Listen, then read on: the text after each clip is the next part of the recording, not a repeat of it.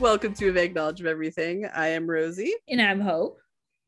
And Cora's here too. And Cora's here too. Little baby Cordelia is in my arms, making faces at me, sticking her little hands up. For people in our listening pool who also watch Buffy the Vampire Slayer, she's not going to be Cordy. They're calling her Cora. Which is confusing in my brain because that's the nickname I know for that name. So I'm deliberately trying to get it into my head that it's a different nickname.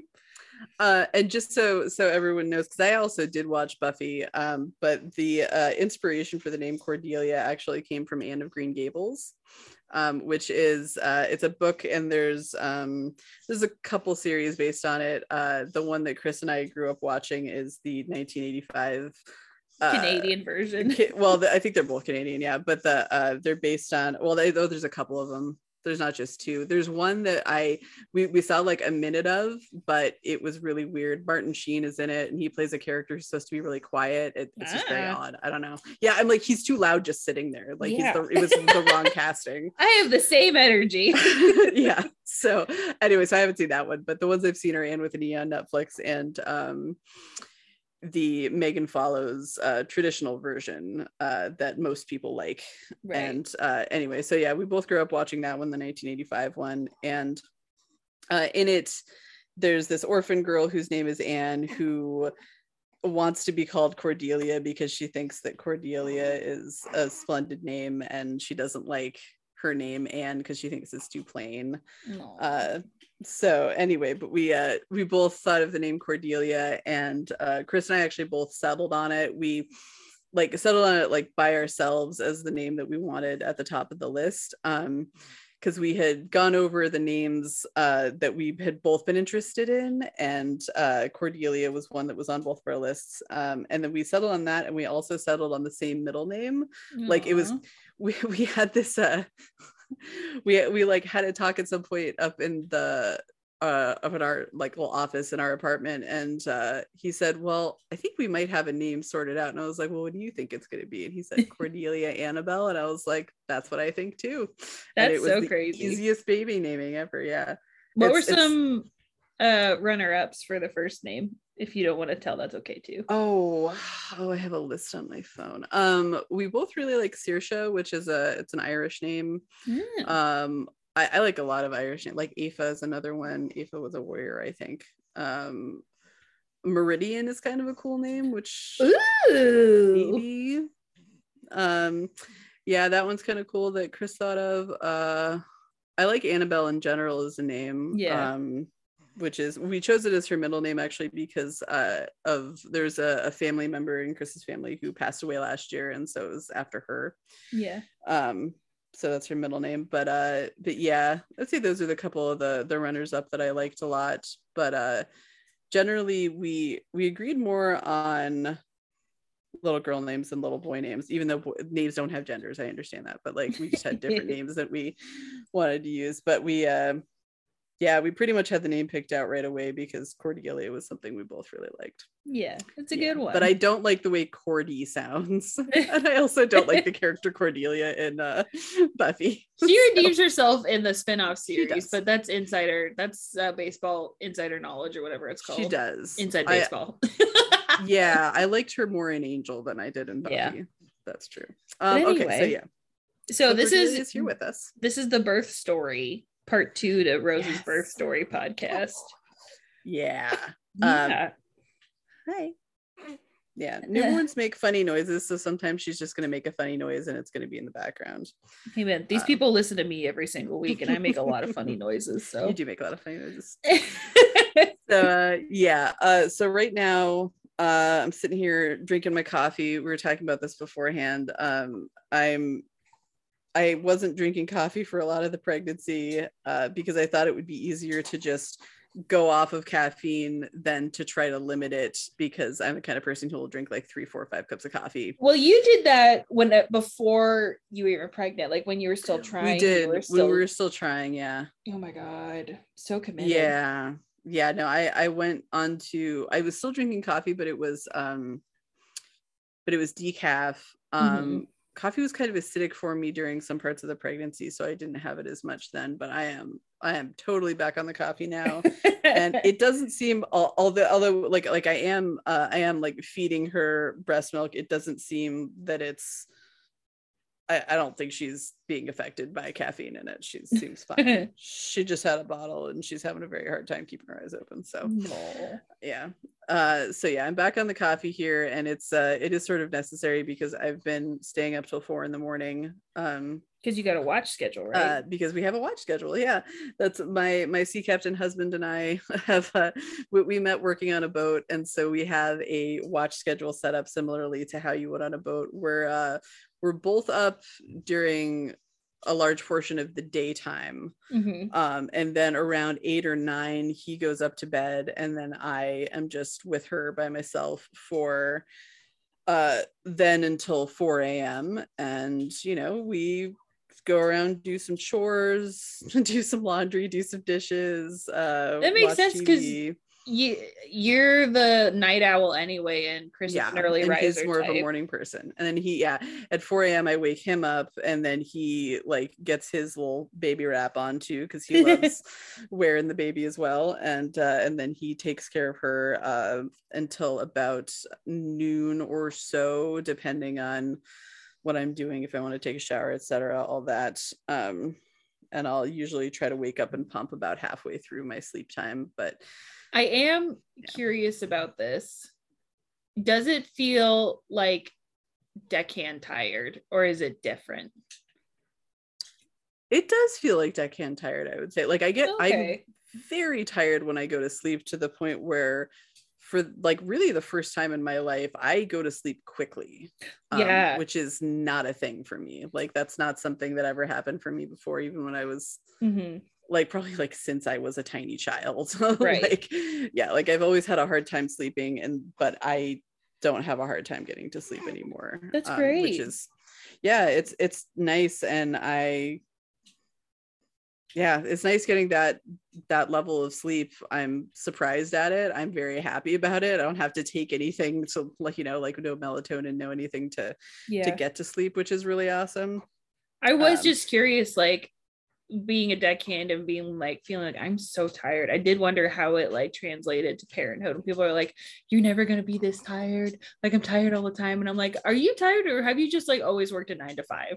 Like have you not like experienced any other kind of types of work? That's the thing, is I think that since we've worked different kinds of schedules, I think we're adapting to it pretty okay. I mean, granted, we're 3 weeks in, so I'm not gonna be that new parent who's like, oh, I think we've got this, like obviously like there's things we don't know yet, but yeah, I think that at least as far as the schedule we got going now, we're adapting to it pretty well.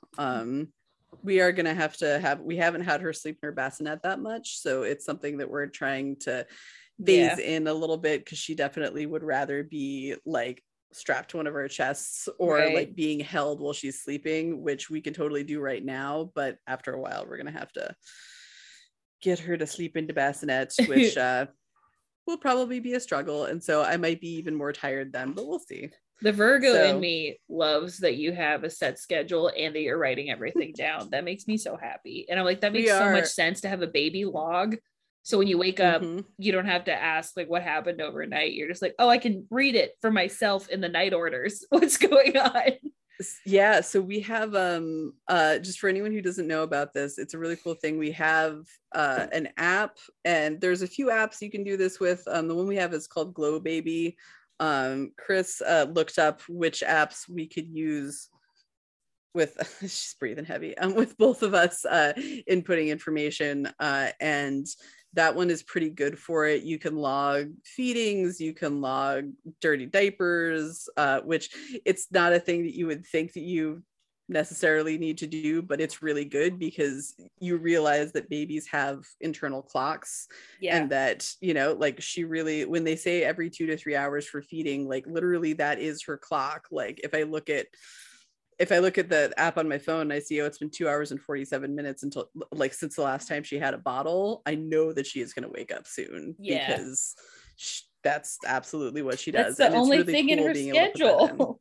Yeah, like I put in my I put in how much I pump, when I pump, how long I do for, so I can keep track of like what my milk supply is doing. Yeah.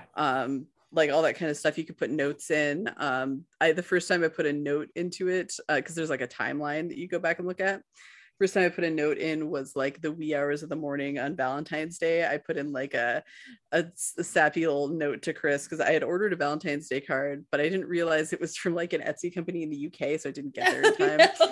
No. It was like specially printed, like with it had Cordelia's name on it, and it was that first Valentine's Day is my daddy. Like it was really cute, but it didn't get there, and so I didn't have anything. And I also was holding her, and I was like, I can't like write him a card at this point, so I just like inputted in the app about like how I was feeling and like, you know, how I was feeling toward him and her and all that. So, you know, you can use these apps not just for cold hard information, but also for sappy feelings things to communicate with your partner when you're not for cold hard not up at the same time, but soft warm information too. All right, so you hit full term, and we were like, for weeks, we're like, any day now she's gonna come. And then you were like doing all the natural induction stuff we talked about in the last episode. When did you knew you were gonna get induced if it didn't work with the natural stuff, so that was just already like in the game plan? The game plan was that if I went past my due date that I wanted to get induced, because towards the end I was feeling like, as we talked about in the last episode, being pregnant can be hard on you, especially towards the end. Like gets to the point where you're like, okay, I am ready. Like I want to move to the next phase. I want to get the baby. Right. You want to meet the baby. Yeah. Like I want to have the thing that all this is building towards, you know? Yeah. And as long as the baby is healthy and as long as you're healthy, getting induced should be perfectly fine. Like there are some risks to it, which we talked about in the last episode, but I considered all those risks. They generally didn't apply to me, and I decided like, okay, if I get induced and it isn't moving along, I'm fine with getting a C-section. I talked about all of the things to do with my husband, and we knew like we were both very on the same page about what was going to happen. Right. So I didn't want to wait longer, partially just because like we have some other life stuff that's going to be happening that I'm going to talk about probably in later episodes. But we had some stuff that was going on, and we wanted to get to the point of being parents. Hello. She's just like throwing hands up. I think she just wanted her pacifier. She's fine now. Anyway, so yeah, I decided that I wanted to get induced, and I was aware that, you know, it might end up being more painful in some ways. It might end up being longer. Like some people take longer getting induced. That didn't happen to me. Actually was quite quick. But I was aware that it might possibly take longer, etc. And I just decided, okay, I do want to do this. My midwife said, I'm fine inducing you after 40 weeks. Like, that's totally cool. Do you want to do that? Or like she said, I'm fine with inducing you at this time. I'm fine with having you wait another week. What do you want to do? And then I made the choice of what I wanted to do. She scheduled me for the induction and was like, you might go into labor before then. That would be fine. But if you don't, you have it on the schedule and we'll be all good. She checked me beforehand to see when they were going to bring me into the hospital, because there's a couple things that need to happen. I know in like TV and the movies, they'll talk about dilation. Like they'll say you're so many centimeters dilated. That's your cervix. What has to happen though before your cervix is dilated is that it needs to soften. And we talked about this in the last episode, is that like if you touch your forehead, that's basically the hardness of your cervix to begin with. You touch, you know, your cheek when you're like not smiling, and that softness is how your cervix should feel. And my cervix was basically like touching my chin, so it was not quite there, pretty firm still. And as the midwife said, that the baby was still up in quote unquote the cheap seats, so she hadn't descended as far down as she was supposed to. Say that? She did, yeah. She's a fun character. She has a lot of experience as a midwife, and I really thought that she was. I talked in an earlier episode about how we saw several different midwives, and I think the one we ended up with was like the perfect one for me. I think she was great. So yeah. So anyway, yeah, I was not softened enough. And I like saying softened rather than ripened, which is what people say about a cervix, that it needs to ripen. To me, I'm like, it's not a banana, it's a body part. Like it doesn't, I don't know why we need to say ripe. So I'm going to say softened. When people say ripened, that's also the same thing that they mean. She's warmed up. She's ready for game time. Yeah, so my cervix was not ready for game time, and I needed to go in the day before I would be induced. They did a cervical check was done on me to see how far I was, and that was why I ended up going in on the 6th. So February 6th, 4 p.m. We went to the hospital. We were checked in. They took us to a labor and delivery suite, which was nice. There was a nice like bayfront view, which is pretty cool. The lake was all frozen. So that was kind of fun. They put an IV in my hand, but they taped it to my hand. They didn't hook it up to anything because it wasn't necessary. But because I was, getting other stuff happening to my body, they wanted to make sure that they could like give me fluids or medication quickly if that was necessary. So they had that IV ready to go, ready to be hooked up. Then I was given Cervidil, which we talked about a little bit on the last podcast. Basically, it looks like a tampon if the tampon part itself was super, super tiny. It's like medication that's in that portion, and there's a string. They make the string really scratchy because of reasons, I guess. Which I know it was bad. I hated it. Yeah. That was the perfect timing. Good job. I that was basically how I felt about the Cervidil going up there. Yeah, I did not like it. It was not good. And it was really not good, that experience, because I was told beforehand that I would probably experience some cramping, but I had a lot of cramping all night. It was like, it started out being like a little bit, and then it subsided, and then it came back with a vengeance. I had a bad backache. I had like waves of cramps all night. I did not sleep. Chris didn't sleep either, but it was just because he was like concerned and couldn't do anything. And and also because like the pull out couch thing they have for partners there is very uncomfortable. He did bring like blankets and pillows and stuff like that. To be quite honest, if you think you're gonna be in there for a long time, you could even have your partner bring like a cushy like camping bedroll or something, and it would probably help, because that thing is super hard. So neither of us got a lot of sleep. Before I started cramping, so I was allowed to eat until midnight, which is good because I wasn't starving. Right. Before I started cramping, we were like watching TV, playing some cards. We had dinner. The hospital food was terrible, so we like ordered stuff, ate some of it, and then he went to Get Go and got chicken tenders. Nice. Those are delicious. So that was the thing I had. That was the last thing I ate before I gave birth, was some chicken tenders. And so then like all of the cramping started happening. I did ask them for a heating pad, and like they have these weird, I think maybe they don't want to use electric ones, so they have one that has like water that goes through it that's supposed to not get as hot, I guess. It didn't get warm like at all for like an hour. Chris ended up going home and getting me an electric heating pad. We didn't tell people we were using it because I was pretty sure they wouldn't want me to use it, and it turned out that they didn't, but they didn't find out till later. So I used that. Another thing that was annoying was they had monitors around me. They need to have like a fetal heart rate monitor on you, which it's very important, but it's very, very hard to keep because your stomach is round and they're trying to like strap something on you that stays in one place, and it just doesn't want to stay in one place, especially because they need to put on like they can't just tape it to you. They need to put on the gel that they do when you're giving an ultrasound, because it's that same sort of technology. and it needs to stay in place or it needs to keep getting put back in place. And so we kept having nurses come in and having to put it back in place. So even if I hadn't been cramping a lot, I wouldn't have been able to sleep because they kept having to like move that back in place. Yeah. And again, heavily pregnant, hard to sleep anyway. So yeah, so it was not super fun.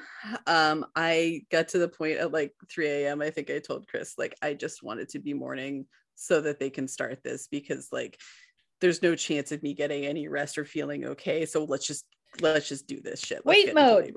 Crampy wait mode.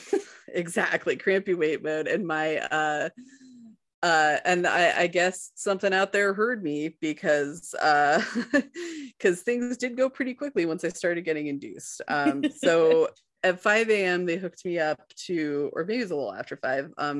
The timeline gets really fuzzy for me, so I don't. Yeah, you were a little busy. Exactly. Yeah, I was a little busy. But yeah, they hooked me up to an IV and gave me fluids. They started Pitocin shortly after that. And so the cramps from the Cervidil were strong enough that I don't actually know when contractions started, because it was just kind of like the cramping going into contractions. And at some point I was like, well, yeah, this hurts worse. Like Chris is like, does it feel different? I was like, it feels worse. Like, I don't know. Is a contraction just like cramps on steroids? Basically, it's what it felt like. Yeah, it's like it's a wave of cramps. It's what I would actually liken it to is like, you know, when you're having like intestinal distress and you're like gonna have like diarrhea or something like that, and like you mean the thing waves. I got a colonoscopy for? Yes, I'm familiar. Mm-hmm. Yeah. So like it comes in waves, and like you'll get a little bit of relief, but then it comes back, and you know, like that kind of stuff. That's what the contractions were like, where it's just like coming in waves, where, you know, you're like, oh, doubled over it. It's really painful. What did she say in Juno? She's like, hey, can we get my kid the Spinal Tap, please? Yeah, pretty much. Yeah, it was it was not fun. Yeah, it got pretty intense. Midwife, who I'm gonna call Anna. That's not her name, but that's the name I've been giving her for all these episodes, because I haven't asked if I could use her name. Mm-hmm. But Anna comes in, she checked me, and either my water broke or she broke my water. I think she might have broken my water. I don't exactly remember, because I was having a lot of contractions. Yes. But either way, the water was broken. And so I was like in labor, having contractions. Very shortly after that, sometime around like 8:30, which like I don't know how long you've been having contractions, maybe for an hour, maybe for an hour and a half, possibly 2 hours, but I don't think quite that long. And after that happened, she told me that I could get the epidural whenever I wanted. She's like, don't worry about it. Like, you don't have to wait until a certain point. Do you want the epidural? And I was like, yes, I would like the epidural. I think that my exact words were, let's do it. As I was writhing on the bed, I was like, let's do it. I would like an epidural now, please. Yeah. So they put me on the list. The guy who, the anesthesiologist, yeah, exactly. The anesthesiologist who was doing who was like on the floor that day, I had a couple other patients, but was going to get to where I was and give me the epidural. And let's remember, a lot of people, when they're in labor, they'll be having contractions for a long time before they're ready to push. Like it's usually most of labor. That didn't happen for me, but we'll get into that. Usually most of labor is you having contractions, and the pushing doesn't happen till the end, and usually it takes a while, especially if it's your first baby. So I was on the list. They were going to get to me as soon as possible. My contractions were getting worse. They were getting closer together. So I kept like whimpering at Chris, like, can I have epidural? Like, epidural. And that sucks, because I feel like that would be anxiety inducing whenever your contractions are getting worse and closer together. You're like, I know it's coming. And I was like, but I want it now. I started throwing up, which it was definitely like a pain response, because it wasn't based on the drugs they were giving me. It wasn't based on like, because it was like the Pitocin, I don't think makes you throw up, but I was throwing up. They gave me like the bag to throw up in. So I was having some like a lot of pain to the point where I was throwing up. Yeah. Yeah, I had to. Well, no, I think I might have gone to the bathroom the night before, so I don't think there was much in my stomach to throw up. Oh, it was just bile. That's worse. Yeah, it was worse. Yeah, so I wasn't producing a lot, but I was heaving a lot. Then Anna ended up giving me some fentanyl in my IV to hold me over until the epidural. The fentanyl didn't get it, like dulled the pain a little bit, and it made me not be able to have my eyes open. So I basically had my eyes closed and was like in a lot of pain, just being like, Chris was there holding my hand, giving me sips of water whenever I could deal with it. They had ice chips. I was not into the ice chips. I just wanted like water. So after a little while, he did come in to give me the epidural. I had to, so one of the things about the epidural is that you have to be still while they're doing it, which is a little bit of a challenge when you're in labor. It's also why you don't necessarily want it when your contractions are super close together, because you have to stay still for the whole thing. But it's a very small area of your spine where they need to put the epidural in, so you do have to stay still.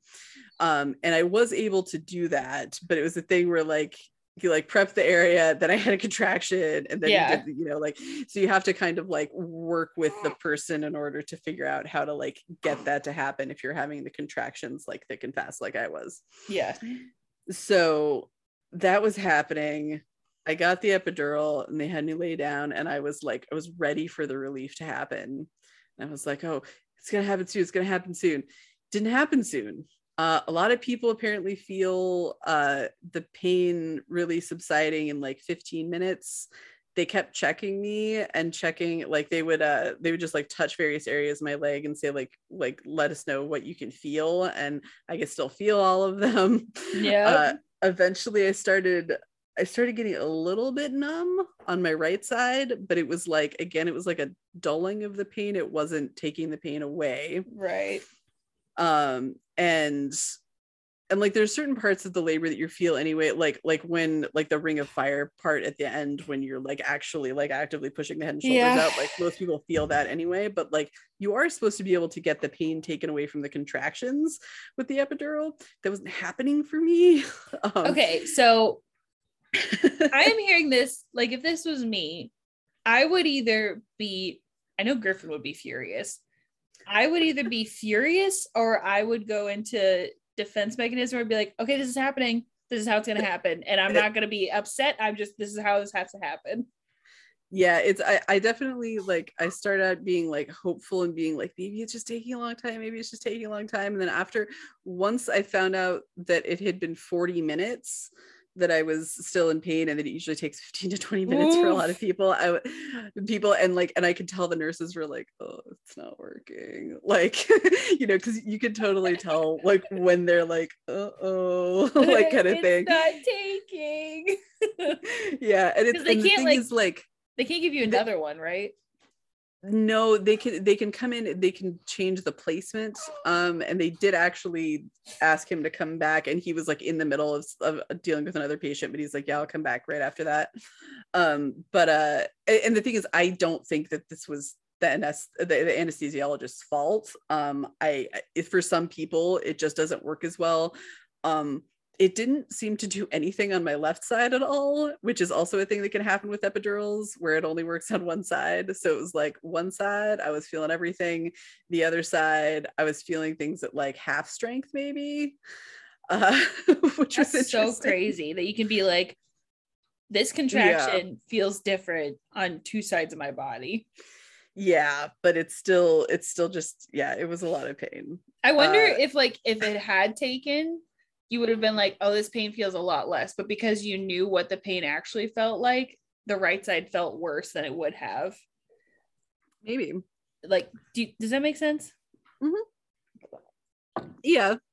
Okay, so I'm not sure. Yeah, I'm not sure exactly if there's anything that could have been done to make it feel better. One thing I do know now is that I'm a lot less freaked out about the idea of a natural birth, because I feel I had 75% of the pain.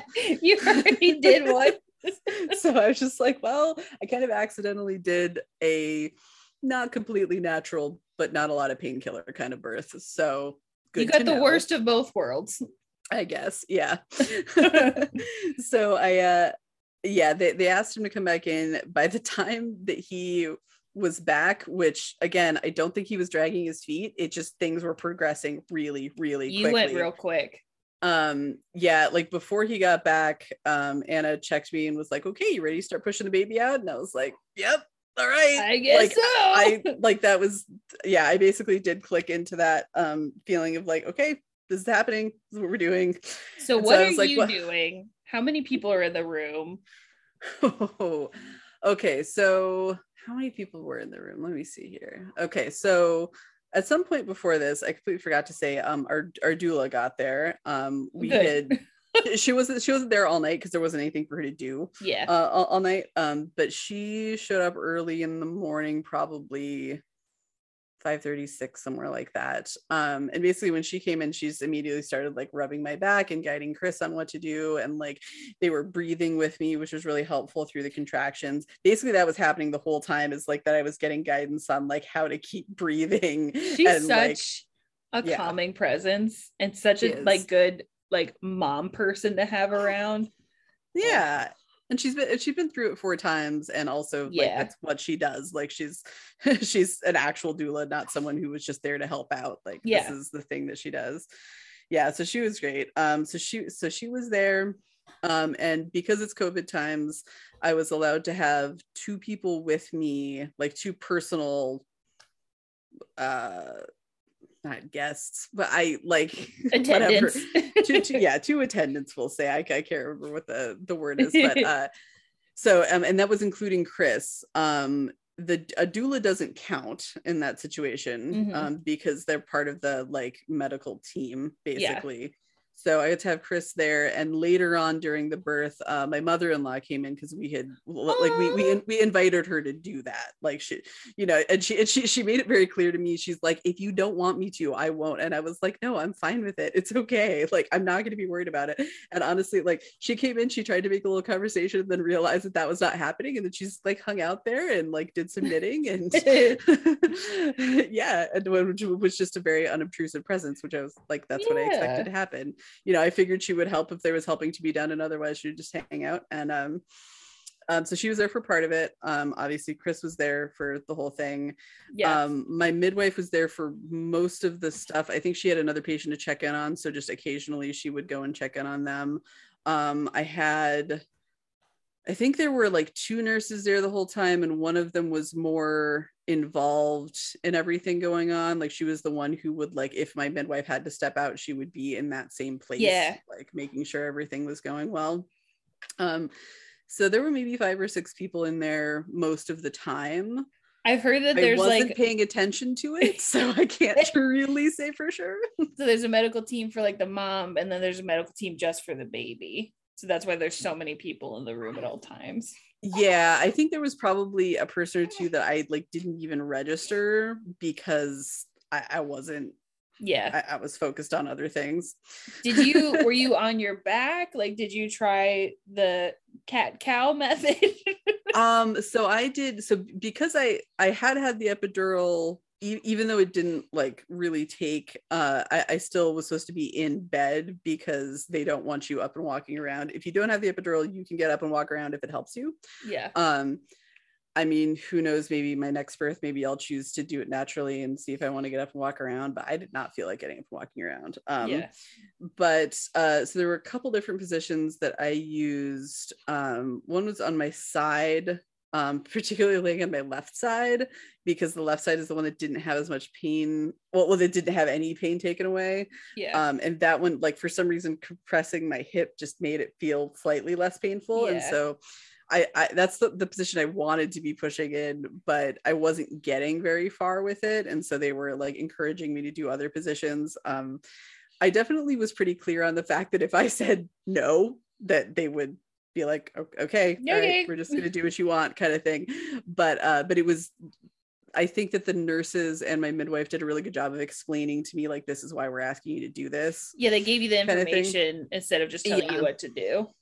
Yeah, so they had my least favorite position to be pushing in, which I know a lot of women like, but I did not, was they had me get up on my knees, and they like lifted the bed up so that I was kind of like leaning.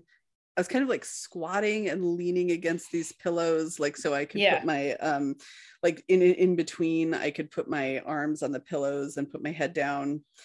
And just like, so the way that the contractions were working is that during the pushing stage, which it is like the final and the most intense portion of labor, for me, this portion lasted over 3 hours, which is longer than normal.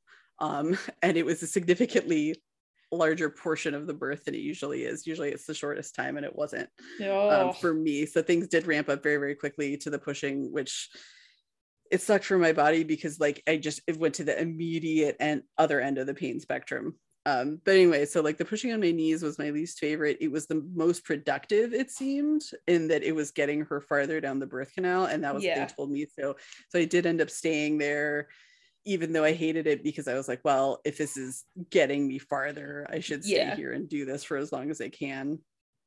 But the contraction would come on, and like basically the way my midwife coached me through it was like, you can feel the contraction coming on, try to let the contraction build up and get really strong to where it's hard not to push.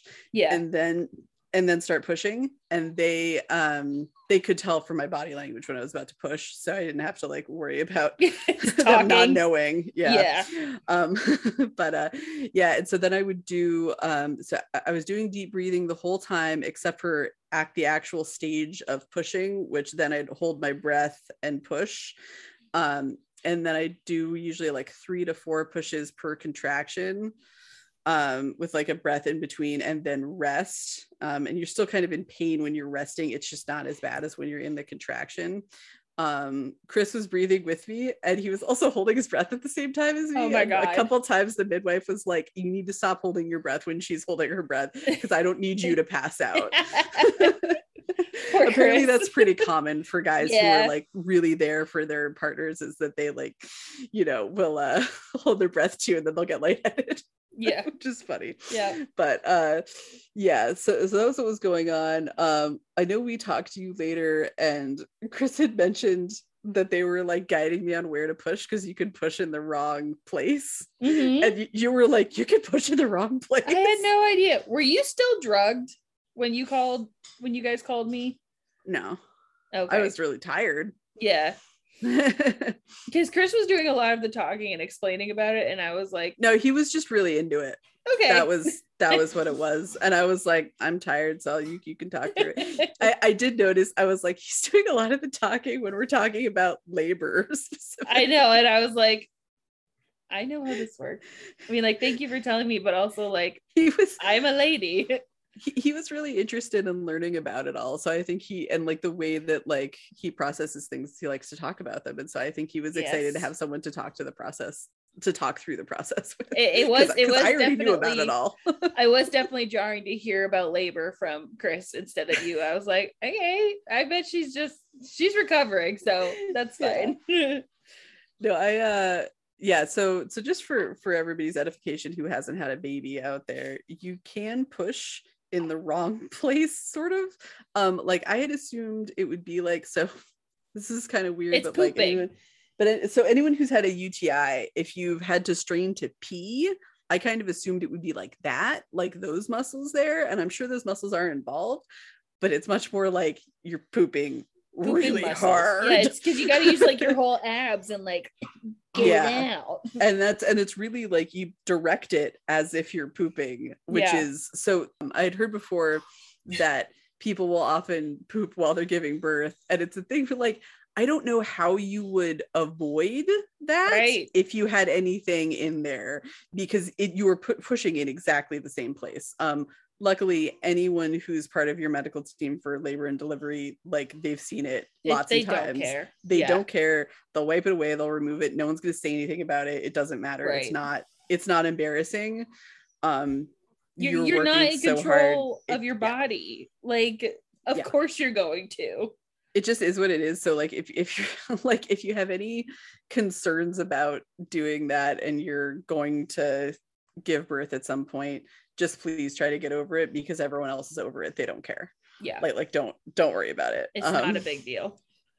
Yeah. So I pushed on my side, on my knees, and on my back. When I was pushing on my back, it wasn't like what you see in the movies. And I don't know if this is different if you have an OBGYN or if things are just different because it's not the movies, you know? Yeah. But the way that I was pushing on my back wasn't like with my feet in stirrups and like stationary. Yeah. The way that people do, it was like I was laying down pretty much completely.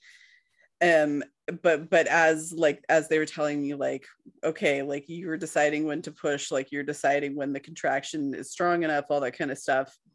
And then when I would do that, they would have me, when I would push, they would have me grab my knees and pull my knees back, and tuck my head to my chest. So it was like doing a crunch, but doing it badly. Prolonged intentional crunch. Yeah. Yeah. And again, it's like 3 pushes. And so you just like, you know, do that like 3 times and then you like relax back and lay back down. Rest. I was having a hard time holding my knees back there just because I was getting weak because of the like exhaustion and because I was pushing for so long. Yeah. So I had our doula Anne was on one side of me and my husband Chris was on the other side, and they were helping me hold my knees back there. Good. Because it was just easier to have people do that. And I asked them like, please help me hold my knees back there because it held my pelvis in a better situation. Angle. Yeah, I guess. Yeah, in order to have her come out. And they were telling me like as things were going, like, you know, we could see the head, oh, your baby has hair, like, you know, like that kind of stuff, like letting me know that things were progressing. And then so when it progressed to the point when her head was like engaging and like coming out, which I like, it's gross to think about now. It's also interesting because I'm looking down at her head and I'm just like, holy shit, you came out of me. Yeah. But the like as that was coming out, my midwife grabbed my hand and had me like feel down there. It was funny because I just immediately was picturing that scene in Knocked Up where they have like the gratuitous I want to see shot. It. Oh God. Yeah, it's definitely like this the scene in the movie where you're like, oh, why did you have to show that? And it's just like, but it was funny because like that's what I was thinking about. Get out! So I was thinking about that scene, like as her head was coming out, because she had me like hold my hand down there. That makes me feel like I was in the delivery room with you. but it was a really intense, weird feeling to be like in that position with my like legs up and feeling that, and be like, there's a human head coming out of me. So is this Ring of Fire time now? That's Ring of Fire time, because that's when everything's happening. So the head comes out, and the thing is like, as there's basically 2 super big obstacles to get past. It's like the first one is the head coming out, and then it's the shoulders. Yeah. And then everything else is smaller than that. So once the shoulders come out, it's like a kind of thing like that. And at the last push, I thought we were a couple pushes away. I didn't think we were quite as close, it was nice actually. Yeah. But at the last push, Anna called Chris down and was like, Chris, come here. And I was like, no, because he was like breathing with me and holding my hand. Yeah. I got really upset for a split second. I almost called him back, but then I heard her say like, catch your daughter, and I was like, oh, she's coming out now. Oh, it's happening. Yeah. And yes, for all of our listeners, my husband did catch her coming out, and immediately burst into tears. Yeah, I'm sure. Yeah, immediately. Yeah, he did start crying, and but he like caught her coming out, put her on my chest. The nurses like rubbed her off, like after birth, whatever, and they also like rubbed them to help them be like, you're in the right place, it's okay, you know, like because they have to like start breathing air instead of amniotic fluid, right, and, like, all this stuff. So like it's a shock to their system, and so then we did like what's called skin to skin time. Hi. She's looking up at me like a little sleepy-eyed. No. But yeah, so like she was brought up to my chest and laid on my bare chest, and then we had like the skin to skin mama baby time, and we have some nice pictures of me just being like, oh my god, it's a baby. And I like, know you. Yeah. Did you start crying, or was it just that Chris? was great. I didn't start crying till later, actually. I was just like, what? Kind of like I just was, I don't know. I feel like I was in disbelief of just what had happened, and that she was right there. And it was just like a lot of stuff. Like, you know, when you get so much emotion to the point where you're just like, I don't, paralysis. My body can't do anything right now. Like, that was kind of where I was, because I was feeling such strong emotions. But I was holding her very tightly and like kissing her and like rubbing her face. She's doing like a little, I think she's actually pooping. She's doing so. Sorry, she wasn't doing that at the time. I'm talking about right now. But so babies don't develop their like social smile like when they're like intentionally smiling until like 6 weeks to 2 months or so. But I looked down and she was smiling at me, and I was like, I think you're pooping, she's aren't pooping. you? That's what that so means. she's probably need to get changed. But Chris and her did skin to skin too, right? They did that later. So I did skin to skin with her for like an hour, because that was during the time where some other things were happening. Because the baby coming out is not the last thing that happens. You gotta deliver her apartment. Yeah, you have to deliver the placenta. That's something that happens. And it's the same way as the baby comes out. You do have to push, but it's like, it's enough for you to be like, oh God, I have to do this again. Oh, it's out. You know, because a placenta does not have bones. So it's it's like floppy. Yeah, it's just like yeah. So the placenta comes out, they cut the cord. Chris cut the cord, and we had like delayed cord clamping because it just helps the baby get as much as they can from the placenta. Then there's two other things that need to happen. One thing that happens to everybody, which sucks, and I think was actually the worst part, was, sorry, I'm like pausing thinking about it. It was terrible. It's the fundal massage, which massage is the wrong word for it, but the fundus is the top of the, she's making funny faces at me. She's definitely passing something through. Anyway, the fundus is the top of the uterus, and basically what they're trying to do is they're trying to get the uterus to contract, because the uterus is like normally the size of a fist, and it gets really big during pregnancy because it has to house a whole baby, but then it needs to contract back to that size, right? And so they're pushing on it really hard, and because it's contracting, like contraction, you know, it hurts. And also what's happening, and this is probably one of the grossest bits of this, is you have all of this stuff in your uterus that's been hanging out, growing baby, and that needs to come out. So you become like a horrible fountain. Oh no. It's gross. It's like there's no other word for it but gushing. Oh my God. Yeah, but it's all like red and disgusting looking, right? I didn't see it, so I honestly don't know. Like, I didn't see, because I was on my back. I didn't see it. Okay. And I had my newborn baby up against my chest, which I would highly recommend to anyone.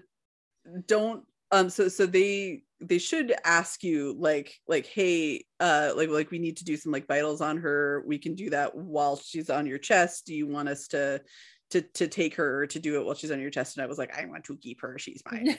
And so I had her stay on my chest while they did all that, and she stayed for about an hour before they did take her to like weigh her and measure her. I would highly recommend that everyone do that skin to skin while they're doing the fundal massage, because it's so painful that having the distraction of the baby that you just had is it's the best thing you can have right then, because you have all like the happy emotions and everything like that, and it's like it's still gonna hurt to have that fundal massage thing going on, but it's just, you have a distraction of having the baby. Like, you have the best distraction. So a baby. That was good. Yeah, that part it's painful and it's disconcerting because you just have so much coming out. It's horrible. Then another thing that happened to me that doesn't happen to everybody is I had to get a bunch of stitches because my labor progressed very, very quickly. So things didn't have as much of a time to stretch out beforehand. So I had tearing, and I had some sort of like the first degree, more superficial tearing. I did have a second degree tear as well, which is a little bit more so. There was enough bleeding and tearing that they actually called in one of the on-call OBGYNs to come help do stitches to have another pair of hands, make sure everything gets all worked out. I was not given pain meds for the stitches, but they need to do it really quickly because I like the way that my understanding of the way that stitches happen is that like stitches have the best chance of healing quickly and healing well if you do it as quickly as possible after the injury. Right. And so they're trying to get everything done. If I had the epidural, it's possible I wouldn't have felt as much, but I did feel a lot of the stitches. Yeah, but it was really nice having my doula there because she could look down at the mess down there, which some people look with mirrors like at their bits after they give birth. I have not. I'm just like, I don't know why I didn't do that. Anyway, but like she was looking down and like right like as they were about to put the needle and she'd be like, okay, deep breath. Like she was having me take deep breaths as I was doing it. Deep breathing was my best friend throughout this whole thing because without as much pain management as I was expecting, the deep breathing helped a lot. So I had to get a lot of stitches, which how has that been in the recovery process? It's okay. I didn't have to like go back and get them taken out because they're the dissolvable kind. Okay. But they're pretty much healed by now. They were pretty much healed within about 2 weeks, I would say. They sent me home with a lot of stuff to deal with it. So it's actually a good like kind of parlay into postpartum. So the postpartum care you need to do for your body is significant. I would imagine it's significant whether you do vaginal birth or whether you do C-section. I mean, it's just different kinds of care. But so after you give birth and after generally like they do need to take the baby and like measure and weigh and all that kind of stuff. So while they were doing that, they had me get up, and I forgot to mention at some point they put a catheter in, but it didn't stay in for very long and they didn't get much out. So they wanted me to try to pee. I wasn't able to pee right away. So I was really worried I was going to have a UTI. I didn't, it was fine. But they'd given me a lot of fluids when they gave me the Pitocin.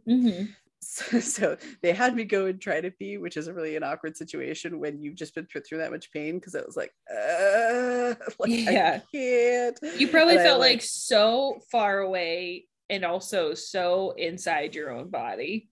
At the same time. There was so much going on, and it's just like but they they got me up out of bed. They walked me like one person on each side over to the bathroom. I probably could have walked on my own, but just if you've had the epidural, especially if it only takes effect on one side, they're like, we don't want you to fall over. So after they did the little pummeling of my uterus, which by the way, they have to keep doing that like every hour for a while to get everything back to normal. So it wasn't the end of that, but anyway, so they walked you in the bathroom. And then they help you kind of set up a whole situation for down there because you're bleeding a whole lot. A lot of your uterus stuff is coming out, the lining. It's like having like the biggest, longest period you've ever had. But they do have some things to help you deal with it. They have these like disposable underwear, these gigantic pads. When I say gigantic, it's like they come like your back to your front and they're like 8 inches wide, maybe. Nice. Like they're gigantic. They have those. They have these ice packs that they put in there, like where you like break it and shake it up and then it's like instant ice pack. Ice pack goes down there. They gave me a spray. It's like a numbing spray that you can spray down there. So basically like you try to like numb it up, get it cold, soak up everything, put something in there to soak everything up as much as possible. I also had some like witch hazel pads that I put down there for some cooling effect. Yeah. basically, yeah, you're trying to like put a compress on there to ice everything and get it all situated. They did that. They put me in a wheelchair, which super not fun to sit down for like several weeks after you giving birth. This week I've been able to sit down comfortably, but before that, not so much. Yeah, so they put me in a wheelchair. They had us they transported us to the recovery room. We stayed in the recovery room for a night. And then everything went okay from there. They had us watch some videos about like some not fun things like shaken baby syndrome, like to tell you to not fucking shake your baby, like, which it's like stressful to watch because it just made me angry at anyone who would ever do that. Right. And you're like a brand new mom. So you're like, why would I do that to my baby? Yeah, I know. Exactly. And I'm like, I'm sure some people need to see this. I didn't need to see it, but okay. So yeah, they have you go to the delivery, or not the delivery room, the recovery room. At that point I hadn't showered. I really wanted to shower. They told me like, oh, like let us know before you're gonna shower. Like they did at some point clear me to like walk around on my own, but they said let us know before you go shower. And I knew that they were gonna want to walk me in there, but I was like, I just want to go fucking do it. So I was like, I'm gonna obey the letter of the law and not the spirit of the law. I like press the call button. I was like, hey, they just told me to let the nurses know when I'm going to go shower, so I'm going to go do that. And then I just went in and immediately did. And I guess they came in and like checked for me. And Chris later on was like, yeah, they definitely wanted you to wait, but I didn't want you to have to wait because I knew you were fine. So yeah, that first shower after giving birth, one of the best showers I've ever taken, probably, because got myself feeling a little bit more like a human. Was nice. I will say that, just so everyone knows, when you can't like walk around completely naked after you take a shower when you are when you've just given birth. Like because I like just went to like walk across the room, like after I'd come out of the shower, I went to like walk across the room to like grab the numbing spray from the counter or something, and I left like a trail of blood because I was bleeding so much. Oh my god. Yeah, birth seems like it looks like murder at the same time. Yeah, pretty much. So like there's a lot of bleeding going on. I'm really happy they have all of the stuff that they have now to make that feel better, because that would suck to not have any of that stuff. Oh, by the way, also, this is just kind of like random postpartum stuff to know, but you shouldn't wipe for the first while, like maybe the first week after you give birth. They give you a bottle, to like a squeezy bottle that you fill with water, and then you rinse down there, so it's more like a bidet situation. And then you can pat dry, but like under no circumstances should you adding pressure and like that area, because like anything that hasn't been torn is really sensitive, and the stuff that has been torn is still healing. So yeah, so just so you know, you're not gonna be able to wipe for a while. You're gonna be walking around wearing some diapers. I would recommend for anyone who is getting ready to give birth, definitely go get yourself like maybe a couple packs of adult diapers, because they have built-in pads, and you can put in something extra in there, like maybe put in some like witch hazel spray or whatever to cool it down. It like they can hold your ice pack, etc. Don't expect that you're going to be wearing underwear right afterwards, because you never know, you might end up getting a lot of stitches, etc. But even if you don't get those stitches, you're still going to be bleeding a lot, because not only is it clearing out your uterus, but you have a wound in there, basically from where the placenta was attached and then it detached. So just remember, something detached in there, and it was connected by like blood vessels and stuff like that. So it's part of the reason that you're bleeding so much. So it does take, I've heard anywhere from 3 to 6 weeks. I'm about 3 weeks out, and I would say I'm almost done healing, it seems. And now you have a little baby. And now I have a little baby, and she's asleep in her little elephant pajama onesie, and she is adorable and completely worth it. And I'm very happy that we decided to have this baby. She's very precious. She is absolutely wonderful. Oh, hands up again. Yeah. This girl's trying to party. Oh, she's very tired. She's passed out like her papa. Yeah, so she didn't actually wake up. She just threw her hands up and then put them back down. Throw my hands up to play my song. But that was my delivery story. I'm so proud of you. It's a little bit different being induced. Yeah.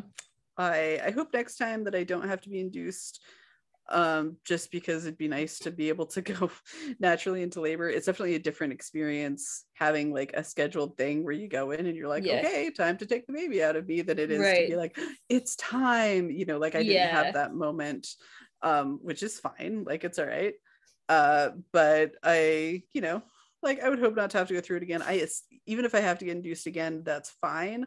I just especially hope that I don't have to do the Cervidil again, which is unlikely, since like my body's already gone through it. It's more likely that it will happen on its own. But having my cervix soften like that, I would say, like, nobody warned me how intense that could get. I don't know if it gets that way for everyone, but it was really, really painful. And it also meant that the next day I had not slept for that whole night. So just be aware that that's a situation, and that maybe sometimes they downplay a little bit how painful that will be. So yeah. She's passed out. Yeah, she is completely passed out. No. She's adorable. We're very excited. We did a little photo shoot with her on the ship where Chris and I fell in love. Gross. And and also, well, it's also where Hope and I met and became. That's also where you and I fell in love. Yeah. We there was this so that you know this, Hope, there's a hatch that we used to eat lunch on all the time, and Chris was like, oh, you should go take a picture with her on the hatch. And so Cordelia and I have a picture of us like sitting on the hatch where you and I would eat. Yeah. That's too much for me. Yeah, so I haven't actually seen Rosy's the pictures on his phone. Sent me that picture and been like, where are you? Like taking a picture of where I'd be sitting. I love that hatch. Yeah. Oh, that's so cute. Okay, I'm gonna stop crying now. Yeah. Anyway, so my shout out this week is Rosy Kusan O'Brien for having a baby. Yeah, and my shout out is Cordelia Kusan O'Brien for being that baby. For being a baby.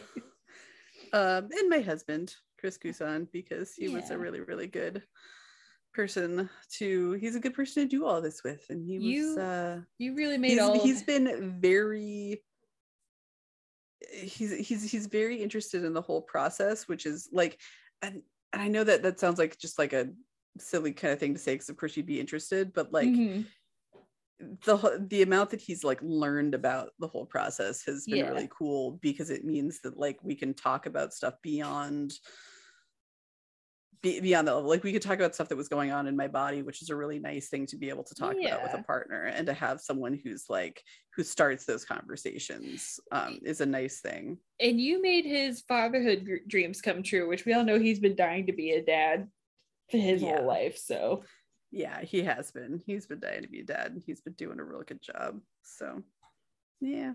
Well, maybe. Good. Also, shout out to my doula, Miss Ann. She did a really good job. Yeah. Just for anyone who, since I didn't go over this exactly, the doula is there to take care of the person who's giving birth in the scenario. The birthing partner. Yeah, they're there to, like, you have a medical team that's taking care of everything going on physically, and then the doula is there to try for you to be as comfortable as possible, to help you advocate for yourself, to remind you of like, so this is what you wanted to do, this is when we need to tell them about this thing, this is, you know, et cetera.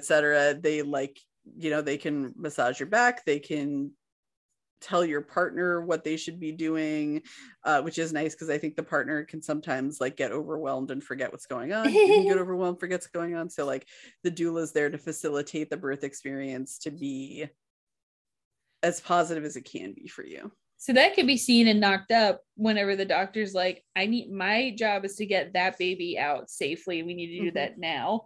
And Ben, Seth Rogen's character, is like, can you please just listen to her? I need you to be nice to her. He's doing doula shit. Yeah, absolutely. Like he's being the partner that she needs him to be right then. And the thing is, in that situation, like the doctor's right, that's what he's there for. Right. So, I mean, he's a dick about it, but that's what he's there for. And he was definitely someone that I was randomly thinking about as I was giving birth because I thought about knocked up. So I was picturing like Seth Rogen and Ken Jeong and all those people. This is good. I think we're bonding. This is healthy. Yeah, this is healthy. You should tell her that when you guys are bonding. Fun fact, Ken Jeong actually was a doctor, and that was his, I think it was his first acting role, because they needed a doctor. Yeah, and now he's an actor. Yeah. Fun. All right. Well, all right. She looks like she's ready for a night of partying. She is. Yeah, she's gonna tear it up. She's the smallest little baby. She's so small. Yeah. She's so cute in her little jammies. I'm so excited for our listeners to hear us wax philosophical about how cute your baby is and not be able to see her.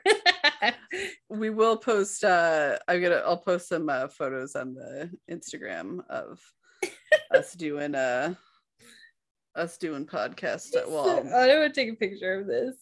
You should, because my phone's across the room, so she's a little baby. She's so tired. She's so little. Do you want to sign off? As always, I am Rosy, and facts matter. I am Hope, and now that you know better, be better. Bye. Bye.